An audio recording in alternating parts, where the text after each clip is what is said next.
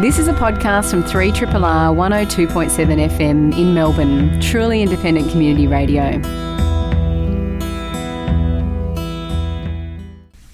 And for the past number of weeks, talks have been underway at the United Nations in New York for a treaty to ban nuclear weapons.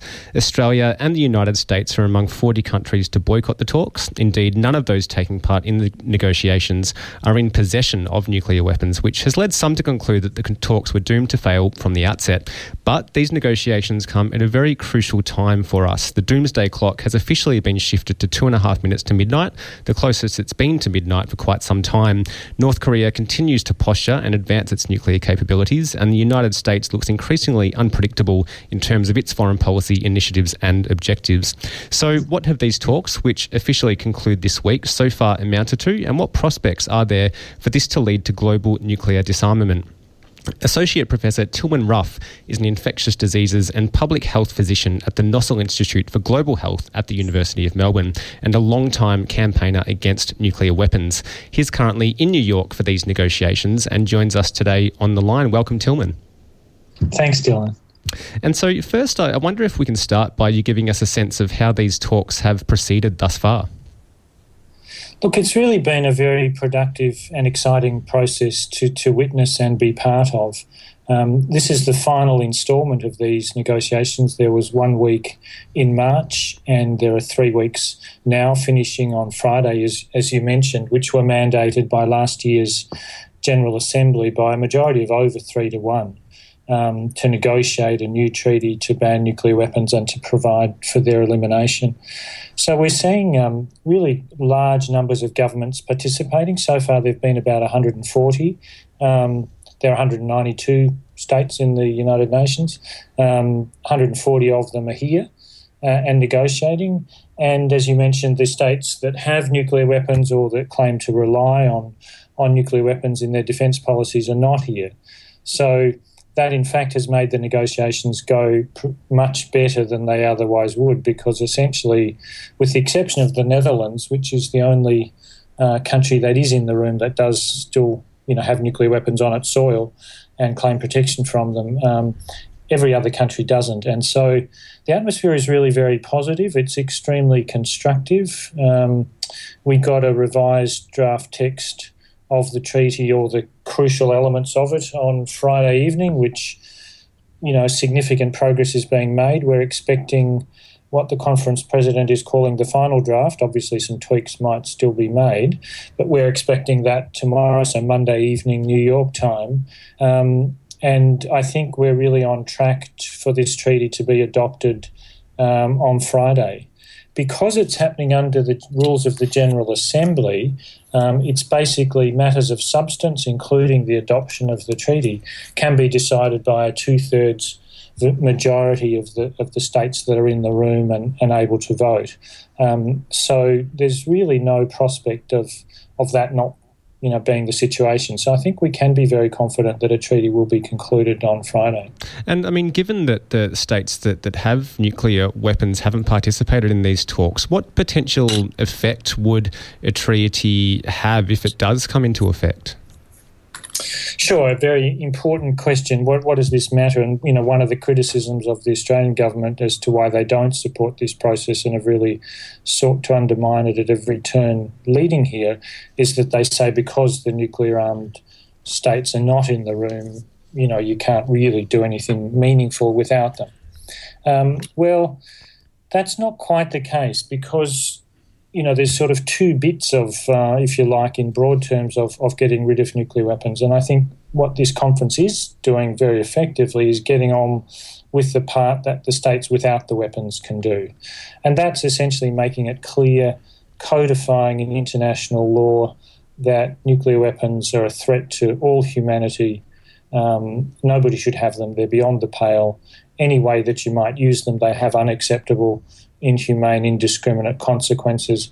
We've banned every other kind of weapon of mass destruction, biological and chemical weapons, as well as other indiscriminate weapons like landmines and cluster munitions. Yet the worst of all weapons, nuclear weapons, are not currently explicitly banned by an international treaty. So that's a legal gap that needs to be filled and can be filled by the rest of the world. what the states without the weapons can't do, of course, is get rid of weapons that they don't own. But the pressure on the nuclear-armed states will ramp up, I think, enormously once this treaty is concluded. And I think there's no reason to think it won't be a bit like what's happened with all of those other weapons that I mentioned, where really the first step towards getting rid of them, and the world has really made and is still making very substantial progress on getting rid of biological and chemical weapons, cluster munitions and landmines. The first step in each of those processes was an agreement that these weapons had unacceptable effects and shouldn't be in anybody's hands. And that agreement, codifying that in law, then provides the legal, the moral, the political force and basis for actually that motivates getting on with elimination. Getting rid of nuclear weapons will obviously be a detailed process that will need to involve verified steps, and it's not possible to negotiate that without the states that have the weapons, being actively contributing to that. But this treaty can fill the gap that sees nuclear weapons, the worst of all weapons and the last weapon of mass destruction, not yet prohibited, clearly banned under international law. So that will be quite a historic achievement. This has been on the agenda of the United Nations since the beginning. The very first resolution of the UN General Assembly in January 1946 called for the elimination of atomic weapons. So it's been a long time coming, but this process is very significant. And it's really the first time that, in fact, in 21 years, that there's been nuclear disarmament negotiations in the UN. And it's really the first time that significant negotiations on disarmament have been led by the states without the weapons. So previously we've essentially had the nuclear-armed states deciding if and when they might, tweak down and adjust their arsenals a little bit. And the states without the weapons have pretty much had to accept whatever crumbs fell from the table. But this is a fundamental shift. This is an assertion of the interests of global humanity that obviously everybody's threatened by nuclear weapons, whoever owns them. And legally, the Non-Proliferation Treaty doesn't distinguish between states with or without the weapons in terms of the binding responsibility to disarm and to negotiate for disarmament. So this treaty is in fact fulfilling the mandate of the Non-Proliferation Treaty to negotiate measures towards disarmament. And from that point of view, it's really quite historic. And I want to pick up on, I guess, some of the broader dangers faced by nuclear weapons, which, I mean, a lot of people, and particularly marginalised people, have been impacted negatively by nuclear kind of testing and so on throughout world history. But, I mean, you outlined the Australian government's reasons or justification for boycotting the talks, but I've read some polling that suggests around about 3/4 of Australians would like the government to participate constructively in this process to ban nuclear weapons. And I know over in New York a couple of weeks ago there was a women's march to ban the bomb. Are you noticing that there really is a strong citizens' movement to ban nuclear weapons, either in New York specifically or across the world? Sure, I think this has been a long-standing concern of people around the world. It's not sort of necessarily front and centre of people's daily concerns, as I think for many of us it really was during the Cold War. I mean, I can well remember, buying a bit of land outside Melbourne so we'd have somewhere to go to if nuclear war happened, and really worrying every day about, it was a very visceral, palpable kind of real thing in your life. Well, I think there's a sort of misplaced sense of relief and denial that, that threat has gone away since the end of the Cold War. But as you mentioned, according to most pundits and experts, the doomsday clock, those who know the most are saying that the risks of nuclear war are growing and are bigger now than they probably ever were, related to more states that have nuclear weapons, more flashpoints, more aggressive sort of posturing and rhetoric and exercises and deployments of nuclear weapons. So it's really real. But if you ask people their concerns, in almost all countries around the world, an overwhelming majority, up to sort of mid-90s% in some European countries. In Australia, it sort of bobs around the 3/4 to 80% of people want their governments to negotiate disarmament. And that's true in the United States as it is in almost every other country. So yes, this is clearly something that is supported by the majority of the world's population. And I think one of the things that I really hope that this ban treaty will do is to signify, well, there is actually something that we can do about this. And now we've got a treaty that is relevant for every country. You know, every country that signs up to this treaty will be obliged to implement national legislation, to implement its obligations, to criminalise involvement in nuclear weapons activities for anybody that's subject to its jurisdiction. I think it'll make it much more likely that financial institutions, pension funds, superannuation funds, banks, even in Australia, the 4 big banks invest close to $7 billion in companies that make nuclear weapons, and they tell us that they're not illegal, but they don't invest in companies that produce cluster munitions and landmines, by and large, because they're illegal under a treaty. So when we have a treaty that bans nuclear weapons, I think a whole lot of financial institutions will be under a lot more pressure to divest from investments in such producers. So the hope is that this will have global ramifications. And the US has admitted in documents to its NATO allies that in encouraging them to stay away from these negotiations, that, look, this treaty would interfere with their nuclear war planning, and it would have effects even on countries that don't sign the treaty,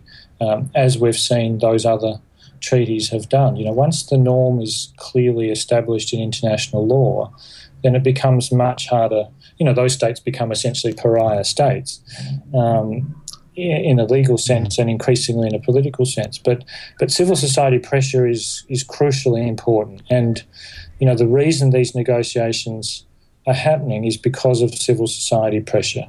And pretty much every diplomat that you talk to in New York says that this wouldn't be happening without you guys pushing.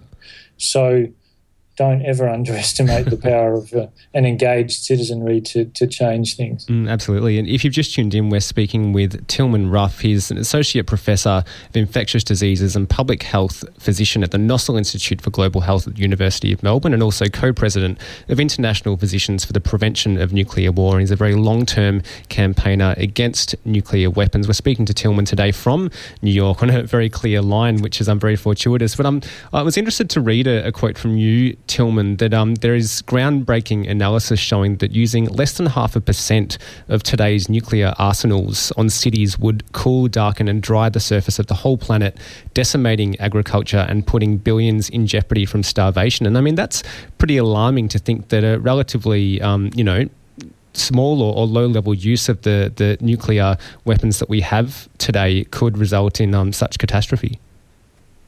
Yes, look, you've summarised the evidence very well, and it really is alarming, and it's starting to, really change the way people think. Because if you understand the effects that nuclear weapons have, then there's no other path that is feasible other than their urgent prohibition and elimination. But this evidence comes from many of the world's best atmospheric scientists, the same people that are, lead authors on the Intergovernmental Panel on Climate Change reports that underpin our understanding of the urgency of global warming, that show that nuclear weapons are extremely efficient at igniting fires simultaneously over a large area if they're targeted on cities. And actually the slightly smaller weapons that we have in today's arsenals, even more than the megaton, millions of tons of high explosive equivalent weapons that were dominant in the arsenals, some decades ago, are actually more efficient, about 10 to 100 times more efficient at igniting fires. And these fires would coalesce. Cities have vast amounts of flammable material. All the textiles, paper, chemicals, oil, gas, petrol, wood, that would burn. Would loft large amounts of very black sooty smoke high into the stratosphere, where it is essentially beyond the reach of rain. So it just has to settle down gradually. So it persists for upwards of a couple of decades. It would, and that would cool, darken, and dry the surface of the earth sufficiently to decimate agriculture and potentially lead to the starvation of billions of people. And the scenarios that have been studied most often, and now with different scientific groups using different state-of-the-art climate models, essentially showing the same findings, widely published and presented really unchallenged in the international sort of peer-reviewed scientific literature and in governmental meetings. Nobody has disputed this evidence. So what it means is that even a war that used, even half of the arsenals that India and Pakistan currently possess, or if the arsenal of Israel, roughly 100 nuclear weapons, were targeted on cities of other Middle Eastern nations, or if there were a shooting war in the South China Sea that escalated to use of China's nuclear weapons, it's not just the 90+% of the world's nuclear weapons that are in the hands of Russia and the US that are a global threat, but even a tiny fraction, as you mentioned, less than 0.5% of the global nuclear arsenal and less than 0.1% of its total explosive yield would cause climate change unparalleled in human history. And I think many people now understand the vulnerability of the global climate to human action, and how important a stable climate is to what sustains us, healthy ecosystems, food, water, freedom from extreme events. But not a lot of people yet really have grasped, I think, that the greatest risk of acute climate disruption is actually from nuclear weapons, and not in warming, but in producing ice age conditions pretty much overnight. So this really makes it plain that, the only feasible solution is to get rid of these things. It's not a matter of tweaking down the numbers. The numbers have gone down, and that's a great thing. The numbers of nuclear weapons are now, 80% less than they 70,000 odd that there were in the height of the Cold War. They're now about 15,000.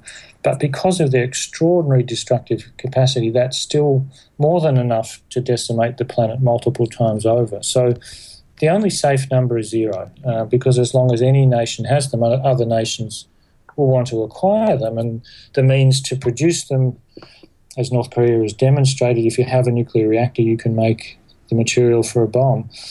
That's out of the bag. We can't restrict that anymore. So the only possible solution is, one rule for everybody, no nuclear weapons. And that's actually much easier to implement and verify than, some having them, some not, and trying to keep them out of the hands that don't have them. And it sounds like, on balance, Tilman, from talking to you, that you're quite optimistic that at the conclusion of talks this week, we may achieve a treaty to ban nuclear weapons that might lead to substantial change. Indeed, I'm really convinced. At this stage, I see really no prospect for the negotiations not being successful. The major area of disagreement that really resulted in the most prolonged and difficult negotiations was around how states that have had nuclear weapons or have them now might join this treaty, and the pathways and the provisions for the verification of how they might join the treaty. That's been the most difficult part, and that's basically been pretty much sorted. And nothing else has emerged, as a real potential spoiler on getting this done by Friday. The concern that this has generated amongst the nuclear-armed states who really don't like this, because it will interfere with their continued possession of nuclear weapons and the legitimacy of nuclear deterrence and the arguments for it, will be seriously challenged, and they will be legal international pariahs once this treaty is in place. So I am very hopeful. This is really the most significant development in nuclear disarmament since the end of the Cold War.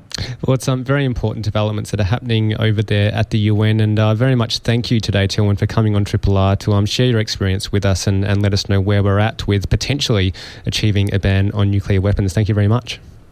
Thanks very much, Dylan. And you might have heard that at the Community Cup the weekend before last, which it must be said was another really successful day, a whole lot of money was raised for charity, but a number of streakers were fined by police for disrobing in public. Under Victoria's Summary Offences Act, it is illegal to expose your genitals in a public place, yet many have voiced their concern and outrage, frankly, that people should be penalised for something that's really been part of an event for such a very long time. A number of support groups have emerged online, and local pub, the Gasometer, is staging a gig next week in solidarity with the Streakers. This whole saga raises, I think, a really interesting issue around the way our culture comprehends the naked body. When is nudity offensive, and how do we balance the rights of those not to be exposed to nudity as against the rights of those to freely express themselves and bring what they think is a bit of fun to an event? To talk about these issues, we have in the studio Dr. Lauren Rosewarne. She's a senior lecturer in the School of Social and Political Sciences at the University of Melbourne and a regular commentator on all manner of issues spanning gender and sexuality, the politics of pop culture, and so much more. Lauren, great to have you back on Triple R. Good morning, Dylan. So why do we penalise nudity? I think you could point to a Victorian argument in the sense that we've still got some hang-ups about purity, and we consider the body and genitals particularly to be something for private space. I think that also then leads, even if we separate the sort of Victorian era hang-ups, is that public space is supposed to be enjoyed by all. And there is an argument that there are certain things that don't belong in a mixed audience general use space such as nudity. That's why you rarely see nudity on billboards. That's why you don't see certain things advertised on billboards that might be appropriate at late night television but isn't appropriate or isn't perceived to be appropriate in public space where you've got grandma and little kids and everybody in between using that same space. And it's interesting, isn't it? Because while we don't have kind of full frontal nudity on billboards, which are visible for everyone to see, we do tend to have highly suggestive, often sexualised images in those public spaces. Yeah, and this is something I actually started my academic career looking at in my PhD, was looking at how things that would actually be inappropriate in my office is actually perfectly okay in public space. And there's, the Victorian legislation actually mentions you can't have pin-ups in your office. Now, we've got a lot of billboards that look very, very much like traditional pin-ups that you would have in, those sort of cheesecakey, Vargas type images. So you're right in the sense that there is some quite salacious stuff on billboards. You just don't see genitals. Apparently, genitals is where we draw the line, which is interesting because in a world that, average first-time porn viewing is 10 years old, and in a world that there's high-level pornography consumptions where cable television is full of genitals, that's still one line that we draw in public space. It's fascinating, and I don't want to talk, I guess, too specifically about the Community Cup because I don't know the specific details and I'm not fully across the details of those who were allegedly fined for disrobing in public. But I've heard some arguments that, there were kids at the event and kids shouldn't be exposed to nudity in public. But as you point out, there's sexualised images everywhere, and more than any point in history, kids have been susceptible to seeing pornography on the internet or at home. And a question about that would be, is nudity sexual? And I think that's something that we kind of assume based upon genitals are used in a lot of sex acts, not all, but a lot, and therefore perhaps there is something sexual about it. Now, and I think that's where parents' protective instincts come in terms of, my children shouldn't see that. But nudity on its own has a really long history, particularly in art, where it's not only sexual. And I think that's a lot of projection on the part of passers-by and those looking at it, thinking, well, they think it's sexual, and that's okay. That's one interpretation. It's not the only interpretation. And I think particularly in a culture that we've got a lot of hang-ups about bodies, particularly, that I think looking at nudity and looking at genitals as only sexual raises a whole lot of concerns, particularly about lack of sexual health education amongst young people. If they've got, let's say, something wrong, or does this look right?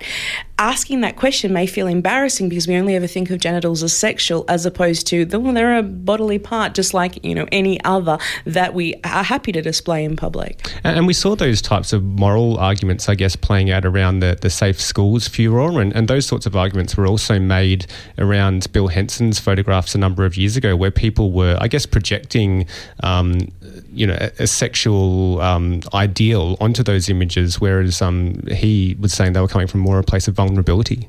Yeah, I think the Bill Henson one raises some concerns because a lot of the models that he'd used were underage. So then we've got some issues about, can a child consent to have their body portrayed nude or otherwise in art? For an adult who's chosen to streak, I think, in fact, you could actually reverse it and say children being exposed to the naked body in all its forms actually potentially desexualizes it, because often streaking's not a sexy act at all. You're getting very ordinary people who look like you and I, who are running through and letting it all hang out. And it's not the very sanitised model-like bodies that we tend to see in film and TV, which I think also gives a distorted idea about what we look like. Which was very much the tenor of the Cup a couple of weekends ago. I mean, as has happened many years in the past, and people run onto the field you never know when it's going to happen, and having played in the Cup, it's kind of like always a surprise. You're waiting for the streaker to happen, and when it does, people cheer and they carry on for a few minutes, and then it's kind of done and dusted. Yeah, and I think it's also, I look at a lot of these type of issues as teachable moments. If you're worried about little kids, is it actually a calamity, or is it an opportunity to sit down with them and actually say, well, yeah, we tend as a society to cover up. They're not. But look, that's what a body looks like naked as well. And they may have seen mum and dad naked, but they may not have seen others in that type of setting. I don't think nudity on its own is somehow a hugely moral problem from my perspective. I do, however, respect the argument that public space is for everyone. So I think it's a fine line. Absolutely. And it's about context, isn't it? And I guess, the law isn't necessarily good at capturing nuance. And we have laws for a reason, so that, people can feel safe in a public place, and for a whole range of other reasons as well. And I mean, police officers were just doing their job a couple of weekends ago, as, that they should. But the law doesn't always account for nuance in these types of situations. Yeah, I mean, these people aren't going to end up in prison for this offence. And I think we need to keep it in context. But you're right in the sense we can't also apply double standards about this. Think about an environment where a girls' school, for example, where a male streaker decides to run through. We need to keep in mind context. And I think that's where the grey of law really comes into it, where that very same gesture would be interpreted as threatening in a different environment. And I think we have these laws because of the more extreme, running through the church, for example, as opposed to blanket statements. If you just tuned in, we're speaking with Dr. Lauren Rosewarne, a senior lecturer at the University of Melbourne in the School of Social and Political Sciences, and we're talking all about the cultural and social phenomenon of nudity. And I mean, on one side we have laws, regulating that people need to wear clothes in public and keep their genitals covered in public, but also we have anxieties around people being covered up too much in relation to the burqa, for example. And I mean, France has been the most prominent example with banning certain facial coverings and so on. So this regulation of what people can wear, regulating bodies, has a really complex history. It does, and it also has a very gendered history as well. I think there's a higher level of scrutiny and regulation of the female body. For example, you would be fine in this going out on Nicholson Street without a shirt on. I wouldn't. And this double standard about your nipples apparently are okay, that they're not offensive or they're not sexual or they're not terrorising, mine are, highlights that we've also got this idea that any display of the female body is somehow tempting.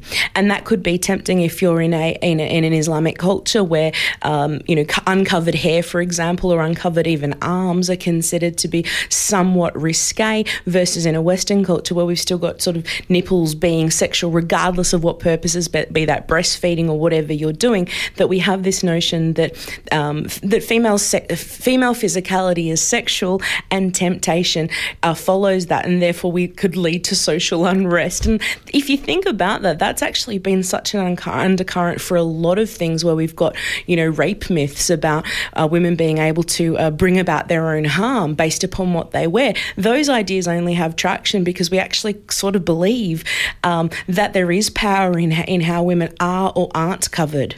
And we see this playing out in a lot of pop cultural media, in films and television series as well, the very gendered nature of nudity and the effect that I guess the male gaze has had across those fields. And I know you've written about nudity on television and in films, and compared how the penis has or hasn't been exposed compared to women's genitalia, which is a very different standards that we apply. Yeah, I mean, if you look at a popular show like Game of Thrones, for example, which has been talked a lot about in the context of nudity, female nudity is used as background noise. It's there always. There'll be a scene where it'll focus on the action of a couple of characters unconnected to the females who are naked, yet they're in the background messing about, potentially sexually, otherwise just walking around.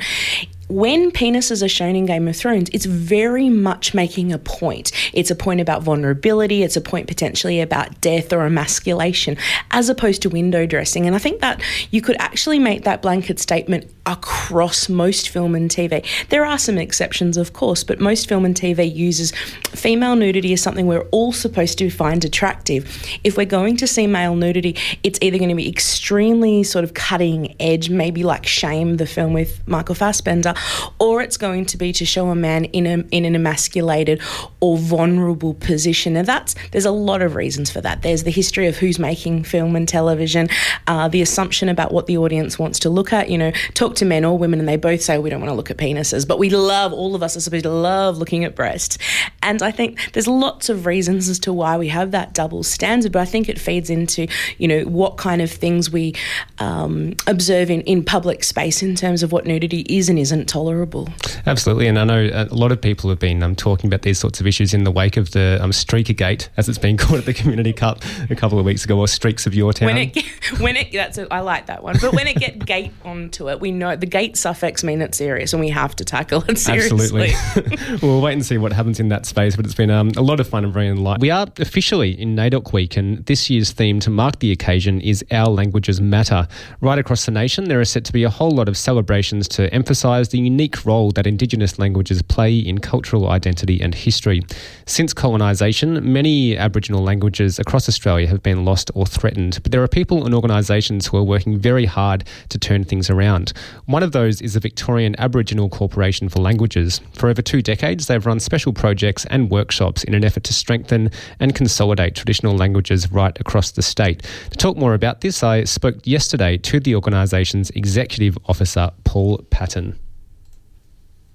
So, Paul, thanks so much for joining us today on Triple R. And you have just now, I understand, stepped out of one of your community language workshops. I wonder if you can start by giving us a bit of a sense of what happened down there today and how these workshops typically run. Sure. No, thanks. We've been running a workshop for the last 2 days here in Fitzroy, just up the road from our office, bringing together language individuals and communities to share their experiences and stories around their own language journeys, and really to be able to for people to share those stories. The event's called Dumbajetting, which is a local word which means talking together, and that's what it's really about. People often, when they're doing language work, they might be going it alone or just in their community. The only one person who's doing it. And the idea is that they can come together and they can talk about what they're doing, and if there are any challenges, then they can bounce ideas off each other and really just sort of connect with a much broader community around Victoria that are doing similar work, and it's a really good way to sort of, I guess, reduce that feeling of being isolated, and because it is quite intensive work. But having said that, some communities have gone beyond that, and they're running quite extensive programs in their communities and schools, so they can teach a lot to the others who are still just starting their journey. So it's a really good, positive environment that is just all about language, all about positive experiences and knowledge. And I understand in Victoria there are around about 38 different distinct Aboriginal language groups, and they're kind of grouped into 11 language families, as I understand it. Can you give us a bit of a sense of that dynamic, and I guess how many similarities some of those languages share? Yeah, well, that's right. The 11 language families. Your listeners may have heard of the Kulin Nation around Melbourne, and the Kulin Nation are a group of 5 language groups, which make up that nation, the Kulin Nation, and how they're I guess not put together, but grouped as a nation is through their commonality in their language. So their languages are quite similar, like upwards of 90% similar in their vocabulary. So I guess looking at through a linguistic lens, we say that if their language is very similar, upwards of 70%, then they're part of a language family.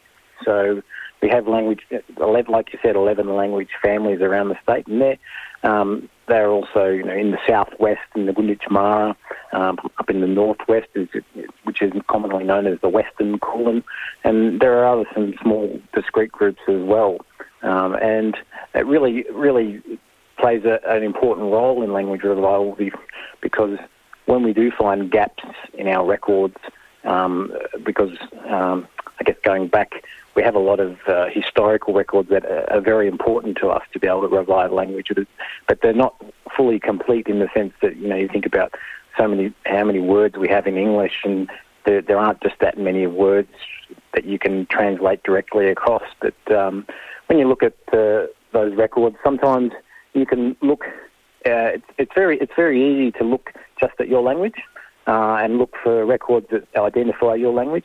But once you realise that you're part of a language family, you can sort of branch out a little bit and look to those neighbouring languages to support those gaps in your own language records. And I mean, that word revival is a really interesting one, because typically if people learn a language other than English at school, which tend to be European or maybe Asian languages, we speak of language education and language learning. But in this case, as you alluded to, people are kind of, I guess, needing to rediscover and really intensely research their ancestral language to come to some kind of codified method of teaching that. That must be a really difficult and lengthy and also very collaborative process, I imagine. Yeah, it is a lot of work, and as I mentioned, the records are quite diverse over the last 200 odd years. Our languages have been recorded by linguists and historians and missionaries and people in the church and things like that. So what that creates today is a whole lot of different records that need analysis by today's community to actually both deconstruct and reconstruct the languages, looking at all those records. So we provide systems of support to those communities through linguistics and education to be able to analyse those materials and come up with something that works for today's community, rather than taking all that's written as gospel and really reconnecting and creating a new sense of ownership over the language, which can then be sort of taken on and taught to others. And you work a lot with different Aboriginal communities around Victoria to reclaim and revive their language. And I guess intrinsically tied to that is an identity, a cultural identity that lives on in the language. But at Victorian Aboriginal Corporation for Languages, do you have much contact at all from non-Aboriginal people wanting to learn more about Victorian Aboriginal languages? And how do you navigate that when the process of, I guess, building up and consolidating languages is still very much an evolving process? Yeah, absolutely. We do get a very large amount of inquiries and people wanting to actually know how they can learn more about the language, or are there any language lessons so that they can speak the language of the land. And it's for us, it's about teaching about those processes of community reclamation, and that communities are still in that process of reclaiming the language, and they're not at a point where they feel comfortable as still learners of the language to be teachers of the language. So they're still on that journey from going back as a non-language speaker. It's really like going back to being a child and learning your language from scratch. So it's not at a point yet where the community is fluent. So it is a long-term process, and so what we do is we teach people about that process and what the protocols are around engaging with community and the learning of language. So I think it will come in time, but it is about that process. And I understand there have been a number of successful programs at schools, such as Thornbury Primary School, which is just down the road from Triple R, to teach local languages to school children. Yeah, well, that's right. There are about 7 language programs around Victoria at the moment, and teaching in school. Thornbury won't be one of those pilot schools that have continued, and they actually started out as a pilot, and they actually replaced the LOC program. So with the Wurundjeri language, the Wurrung language, and it's really teaching language in a much broader context. It's not just teaching the language; it's teaching about the songs and the stories and the connection to the land and the people and the history. It's you don't teach language in isolation. So it's a process that even teaching in schools, and it's taught to all the children. So it's really sort of an embracing an inclusive environment. But the teachers that are teaching that aren't fluent speakers. They're still learning the language themselves, and they actually might only be a couple of weeks ahead of the learning that's actually happening in the classroom. But that's what it's all about. It's about learning together and sort of going through that process again. If you're just tuned in, we're speaking with Paul Patton. He's the Executive Officer at the Victorian Aboriginal Corporation for Languages, and we're talking about a whole range of things in relation to the work they do to revive and reclaim Victorian Aboriginal languages for particular communities. And over the time that you've been at VACL and the work that you've done, Paul, what have you seen as the effect of these language revival projects on particular communities over that time?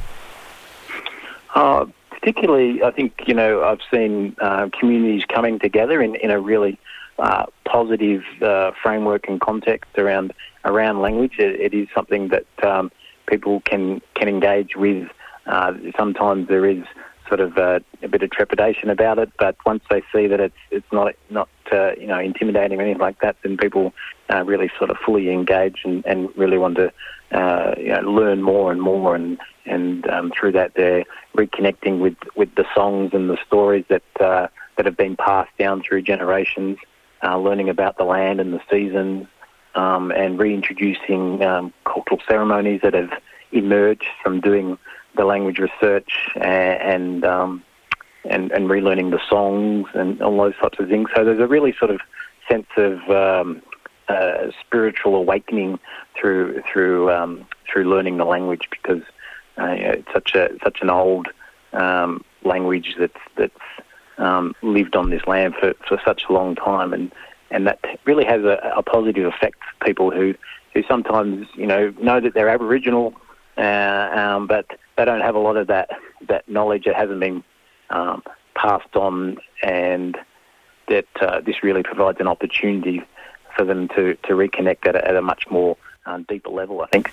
And the work you do is, I guess, quite intensely focused on Victorian Aboriginal communities, but you've also appeared at the UN last year for a global Indigenous languages discussion and summit. And I wonder, from your experience there and conversations you've had and knowledge of other countries, how Australia or even Victoria kind of stacks up in the emphasis that we place on furthering understanding and revival of Aboriginal languages compared to some other countries. Yeah, I think language revival is as I've come to learn through my travels there, particularly at the UN and some other trips as well, that language revival is a global sort of movement, and that communities all around the world are embarking on similar journeys of language revival and maintenance. And I think Australia is doing a good job in that it provides funding across the country to centres such as ours to support communities to undertake those activities like making dictionaries and learning resources and all those types of things that are really going to sort of infiltrate into the community and create environments of learning. So compared to other countries, as I learnt at that UN meeting, was that Australia is probably one of the few countries that actually have a committed funding, a lot of money, a bucket of money that goes to support those specific activities, and there are other countries there where people are just doing it off their own bat. So I think we're very lucky. I think there's still more work to do. That money is coming from the Commonwealth, and there's other opportunities through state systems that we can actually build and expand the level of activities and the level of interest that is really growing beyond the capacity of the funding that we get now. And we are in NAIDOC Week, and the official theme for this year is Our Languages Matter. And I'm sure NAIDOC Week's a busy time for you at the best of times, but is there any particular kind of emphasis or extra workload on you this time around? Oh, yeah, I guess, NAIDOC Week, having that focus has brought a spotlight onto languages, and people are paying attention and looking at what activities are occurring, what services that are available and resources that are available, and they're really sort of interested. And hopefully that will sort of kick off a new conversation, particularly around those activities and how organisations and departments that are having NAIDOC activities in the schools can engage more with languages and the benefits that can bring. So, it is going to be a big workload over NAIDOC Week, but I think we'll sort of reap the benefits in the long term. It can only be a positive thing. And before I let you go, Paul, you do have an event coming up this Monday at Melbourne Museum, I understand. Tell us a little bit more about that. Yeah, so I guess as part of NAIDOC Week, we really wanted to share our successes as communities undertake language revival, and really sort of present those successes to an event. There's lots of NAIDOC Week events, and we wanted to be able to highlight and give voice to our language workers who are slogging away at it and really producing good outcomes, and be able to. We're going to have some storytelling, and we're going to have some songs performed by the Judy dance group. It's just a real mix of activities and displays to be able to show people really the achievements of language and the successes, and celebrate those, and show that to our community that languages do matter. Absolutely, and it's you're doing so much incredible and by the sounds of it, exhausting work with so many communities around Victoria to help reclaim and revive their languages. Really appreciate you taking the time to share what you've been up to today, and I really hope to stay in touch and have you back on the program sometime down the line to give us a bit of an update. Sure, great. Thanks very much, Dylan. That's Paul Patton. He's the Executive Officer at the Victorian Aboriginal Corporation for Languages. This is a podcast from 3RRR 102.7 FM in Melbourne, truly independent community radio.